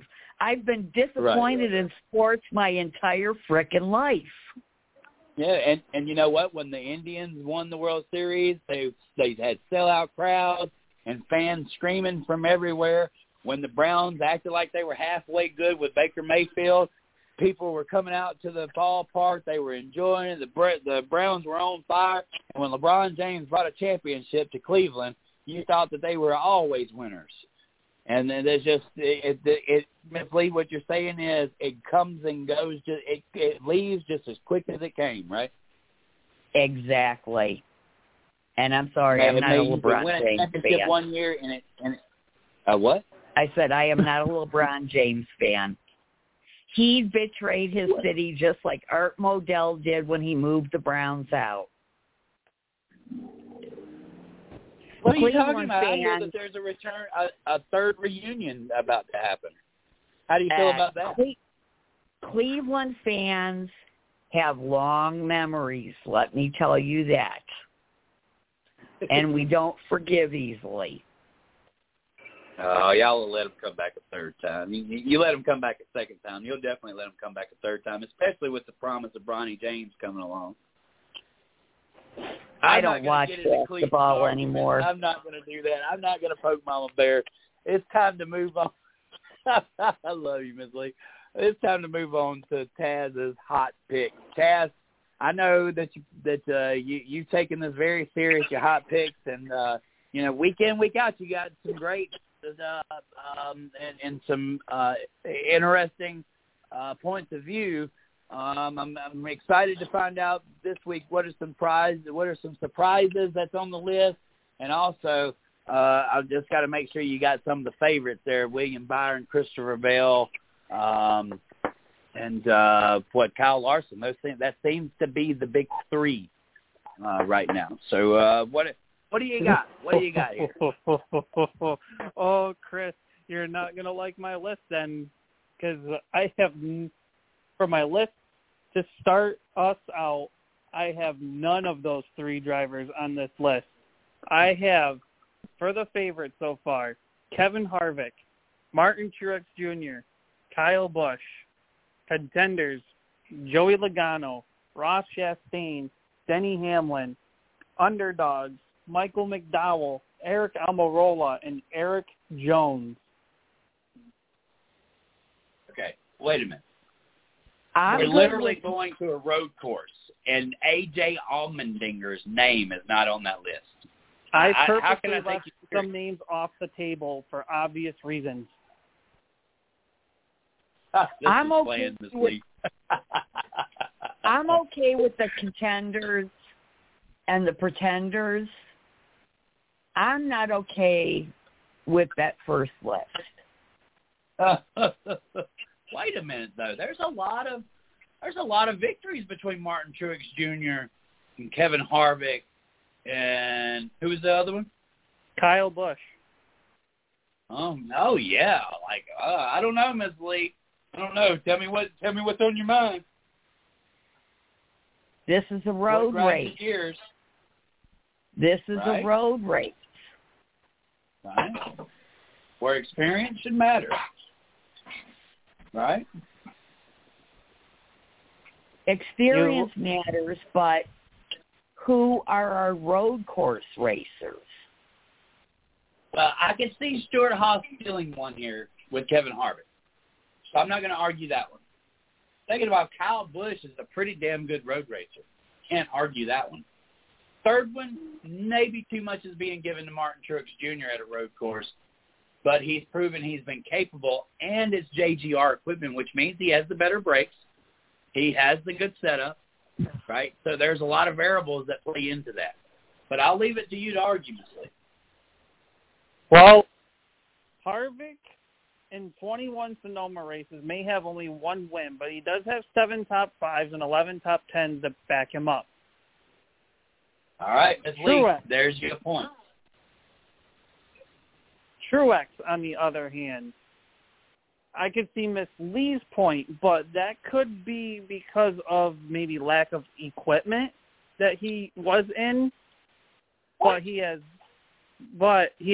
3 wins that does propel him, 5 top 5s and 6 top 10s in 16 Sonoma races. Kyle Busch in 17 Sonoma races, 2 wins, 6 top 5s, and 8 top 10s.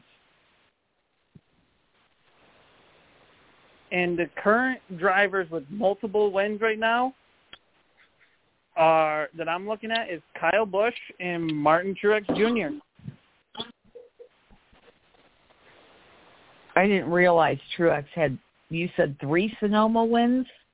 That's right. Wow. Good homework, buddy. Good homework. Kyle Larson, yep. I believe, has 1 win. Kyle Larson at Sonoma has 1 win, And believe it or not, Chris, Kyle Larson in 8 Sonoma races, 1 win, 1 top 5, 2 top 10s.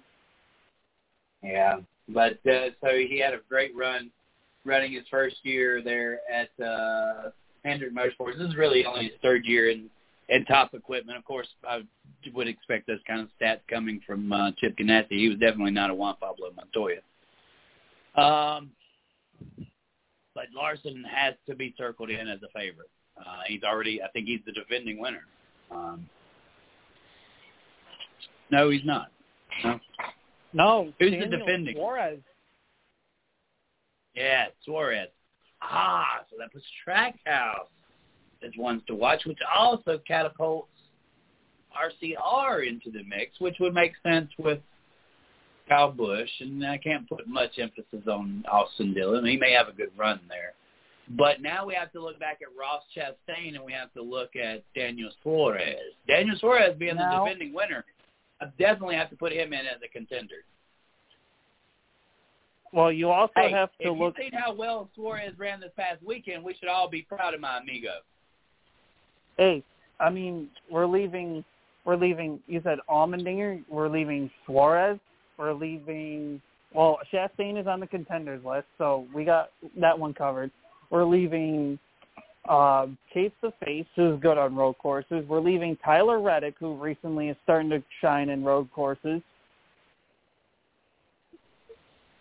We are also hold on. We are also leaving Chris Buescher off the list. And let me remind you. That's what I just said was Chris Buescher. Let me remind you, in 2022, in all the road course races, Chris Buescher had the best average finish amongst road courses last year, and he finished in the top 10 in every road course race except for COTA. And Chris Buescher has won at Mid-Ohio, which is a road course, when he was in Xfinity.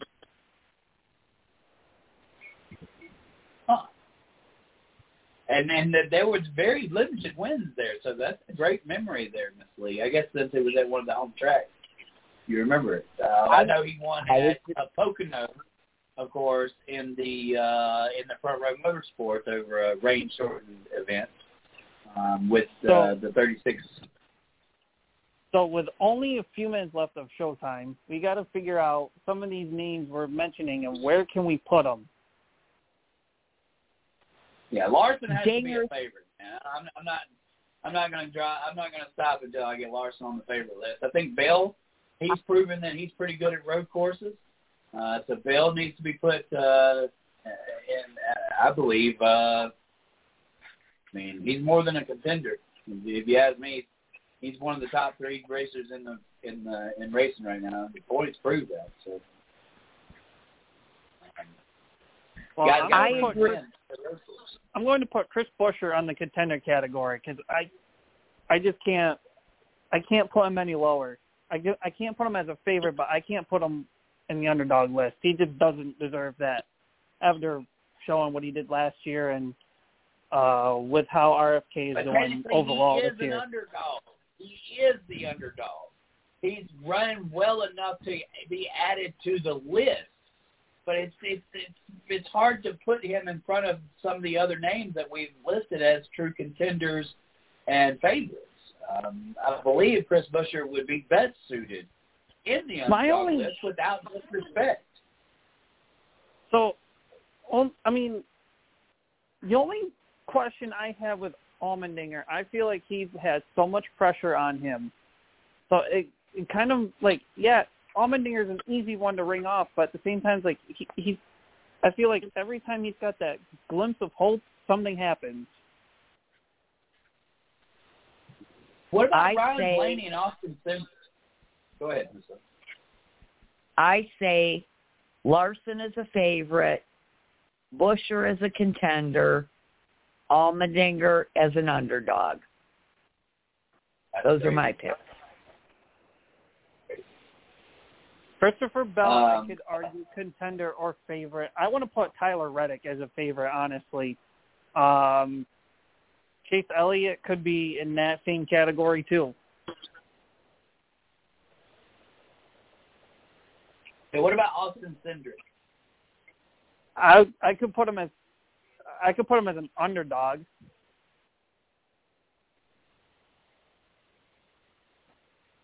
Jamie, can we get some Cindric. stats on Austin Cindric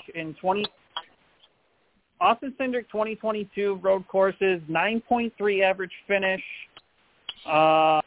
His out of the 6 road courses, he finished outside the top 10 twice.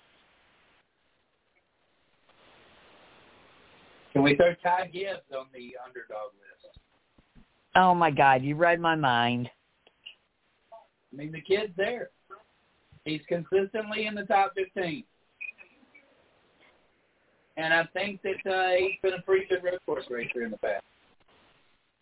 Yes, he has. We should be getting close to the end of the list, Taz. What do we got here?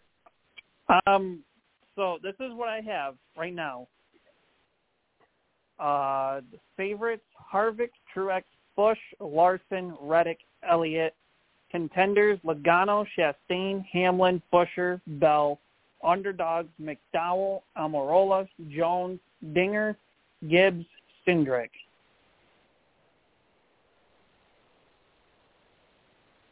I know we're missing somebody. So nobody believes in Hamlin at a road course. Is that what we're saying? What about Bubba Wallace? No. No, he didn't move the grade. I will tell you this right now. Last year road course races, Alex Hamlin. Bowman? He could be a contender. I will argue that one. How? He seems more like an underdog. I feel like he could be. Well, in his 5 road course races last year, because he missed Charlotte with his concussion. 2nd at Coda, 16th in Sonoma, 12th at Road America. I think he had a wreck or something at Indianapolis, so he had a poor 32nd finish, and 14th at Watkins Glen. And you have to remember, Coda, he was a contender for the win.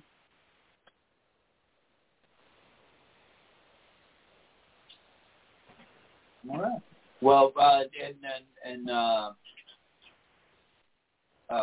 so I could put him as a contender.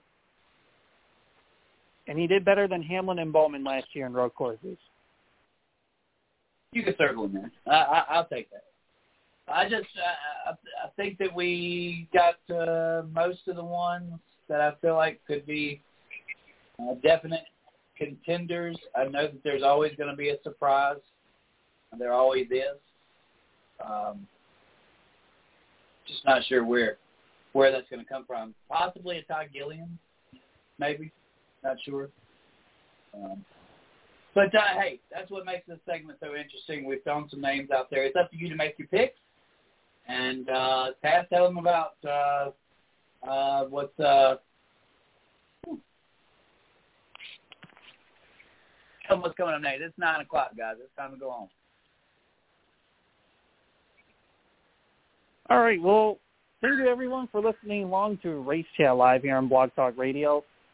If you ever missed us live on Blog Talk Radio, you can catch us on any form of podcast, such as Blog Talk Radio, podpage.com, iHeartRadio, Spotify, Apple Podcasts, Spreaker, RSS Feed, Google Podcasts, Stitcher, GeoSave, and Podcast Addict, Deezer, Podchaser, and on YouTube. Make sure you also subscribe to the 110 Nation Sports YouTube channel. You'll see clips of our show. Mr. CJ and Mario from the 110 Nation Sports show on Wednesday night. You also see clips of behind-the-scenes stuff of what we do here in the 110 Nation, and also a brand new series on Monday nights for at least for 6 weeks, the 110 Nation racing experience that's basically mirroring the SRX series, but our own twist to it.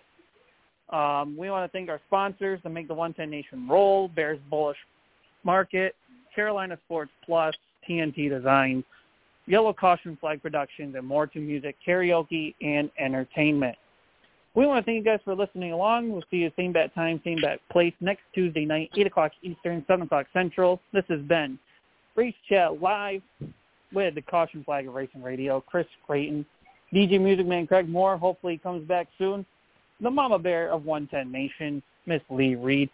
I'm the Tasmanian Devil Flaggers, Taz Taylor, saying good night. We'll see you all next week. Thank you. Good night, everybody.